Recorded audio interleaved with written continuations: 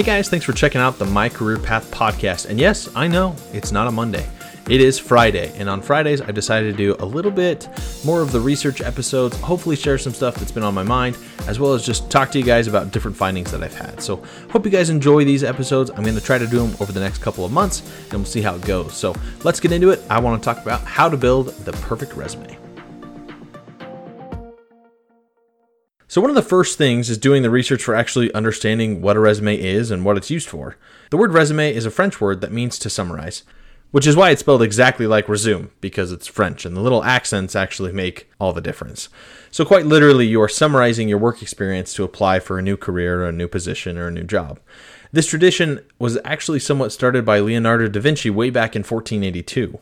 While writing to the Duke of Milan asking for a job, he listed off his skills and what he could bring to the table to assist the Duke in creating more durable chariots with more protection. Over the centuries, resumes have become a staple in applying for work. Even though it's been around for centuries, we may still have trouble understanding what we should put on a resume. What kind of information do we actually need to say? And what do we need to focus on? So Ken Coleman, one of my favorite career coaches, offers a guide to anyone looking to build a resume. He lists 5 different steps to build and create the perfect resume. He also kind of challenges some of the regular approaches to resumes, especially in the layout and formatting. The very first thing that Ken Coleman recommends is putting the list of references first, at the very top. Let the people know who you know, especially when you know people at the company or place you're applying for. Having a good recommendation from someone can actually help you sift through the pile of resumes and get right to the top of someone's hiring list. The second idea Ken Coleman has is to list the main reason why you want to work at the company. Address their mission and their values, their core statement, their mission statements, and show that you've actually put in some research. This isn't just another job you're applying for in an endless list, but somewhere you actually want to work and learn from. Highlighting the key areas on how your values and the company's align can help you stand out in their minds, which is the main goal of the resume. Make sure that you're someone who's actually remembered by HR or by whoever the hiring manager is. The next thing Ken Coleman talks about is explaining why you would be a good fit for the position. Help them understand that they need you in order for them to win. This also helps show that you've actually read the job listing, you've read the responsibilities and roles, and so that you can actually assist in fulfilling those roles. The section that actually follows this one is typically what makes up the bulk of resumes, and was definitely the bulk of my resume, the work experience. He recommends only including what's relevant to the position you're applying for. If it has nothing to do with the position, then don't include it on your resume. Your resume doesn't need to summarize your entire life, but rather relevant pieces that actually apply and connect with the position you're going for. The last thing Ken Coleman suggests is putting your skills and what you can do. Put your training and education on your resume, but no, it isn't the most important part. So when I was doing the research about the resume, I was kind of looking over this advice and looking over my most recent resume. And honestly, my resume was actually basically backwards from what he recommended. My references were at the very bottom of the page. Additionally, I didn't even include any real references, just a line that said references available upon request. Almost believing that they would reach out to me for those references. The most important part of the resume, according to Ken Coleman, the references, wasn't even on my resume, which probably explains when I was looking for jobs way back when I wasn't hearing back too often. I had always been told to keep my skills, training, certificates, education at the top because that's what people wanted to see first. But the more I did the research, the more I realized that that's not really the case. So I had to start to shake things up on my resume. I had to rework it, basically, to follow more with what's suggested by America's Career Coach, tailoring my resume better to a position more fully. Yes, it means that we'd have to put in more work and effort. We can't just have one general resume that will solve all of our problems and can be applied to any position, any job listing ever. But it also helps us to put in that little effort up front to actually see better results. In the long run, we should hope to hear back from more people. Another resource that I was using to kind of build the perfect resume was actually by a Harvard Business Review, and it was done earlier this year. They actually speculate that the majority of resumes are typically way too dry, including language that's actually void of any emotion or spirit, and instead are more of just a laundry list, a checklist of things that people have done. These resumes don't really show what the candidate is capable of, but rather a to-do list of things that they've accomplished, which may or may not have anything to do with the position or listing that they're actually applying for. So they recommend a couple of changes as well. The first thing they recommend is to write a complete unedited list of your work history, all the way down to actually your very first job, walking dogs or mowing the grass, whatever it was when you were maybe 13, 14, 15 and just looking to get a little bit of extra cash. This is a similar thing to what I do when I interview people. I want to know their entire work history. I want to know where they started and how they got to where they were. Because for me, it's a whole path. It's a whole journey. So writing out all of those experiences and jobs, you actually can start to see patterns that develop. Like in this most recent episode with Jason Kirshner that came out this last week, he's actually had a lot of experiences where he worked in those fast-paced environments, working in restaurants and bars, recruiting world, making sure that you're making those connections quickly and efficiently. And then to kind of end up in a startup like he did, where, again, random fires will pop up now and then that you have to take care of. So when you lay out all the jobs like that, you can start to see skills, patterns, and see what you're really like, what jobs you actually really enjoyed, what positions you actually wanted. The next thing that this article from the Harvard Business Review suggests is putting the first thing on your resume should actually be a few sentences about you, what your strengths are, what drives you to work, and how you hope to impact the world. And that was something that I found really comforting in a way, where the very first thing on the resume should be about yourself. It should be a tailored response to show who you are, show a little bit of your character, and especially that part about hoping to impact the world. Because I think we all have some kind of a hope to do or accomplish something and have some kind of effect on either the world or the people around us. And so being able to show them, this is what I want to do, this is kind of what I'm made of, what drives me to succeed, what drives me to improve myself, I think is a really key part of resumes and gives it a little bit more personal touch and getting away from that too dry resumes that I think are all too frequent.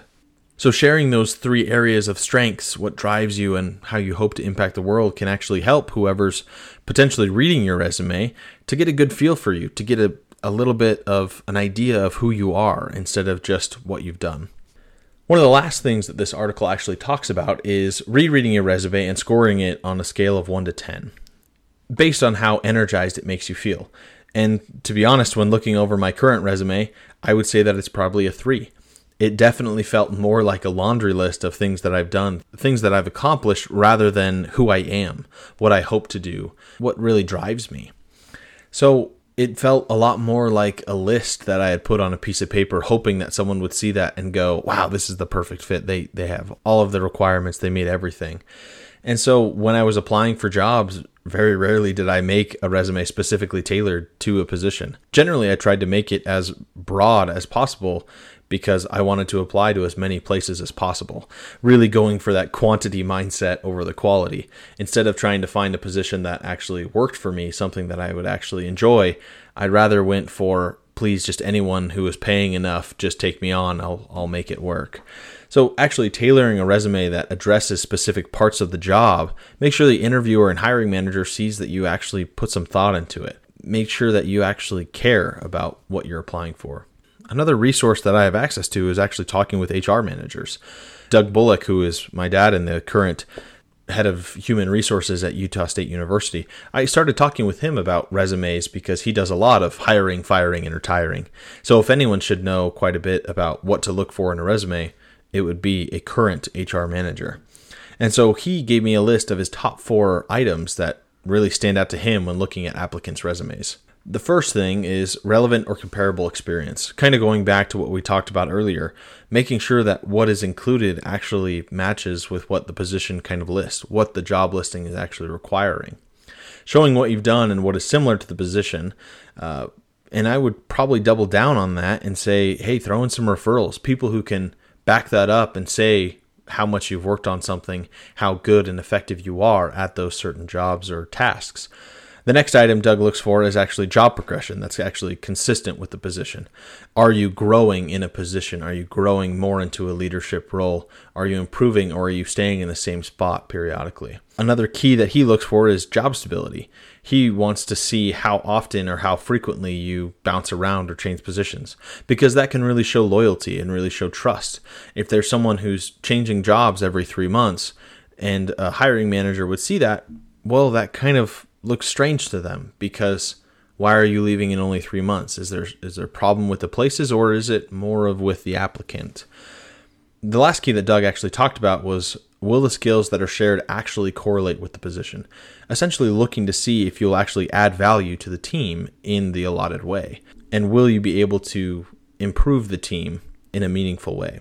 And one of the things that I found most interesting, especially in doing the research between Harvard Business Review, Ken Coleman, and in talking with human resource managers, is the fact that they don't talk a whole lot about training and education. That certificates and education and whatnot can be learned on the job. You can be trained how to do a certain position or how to do a certain job.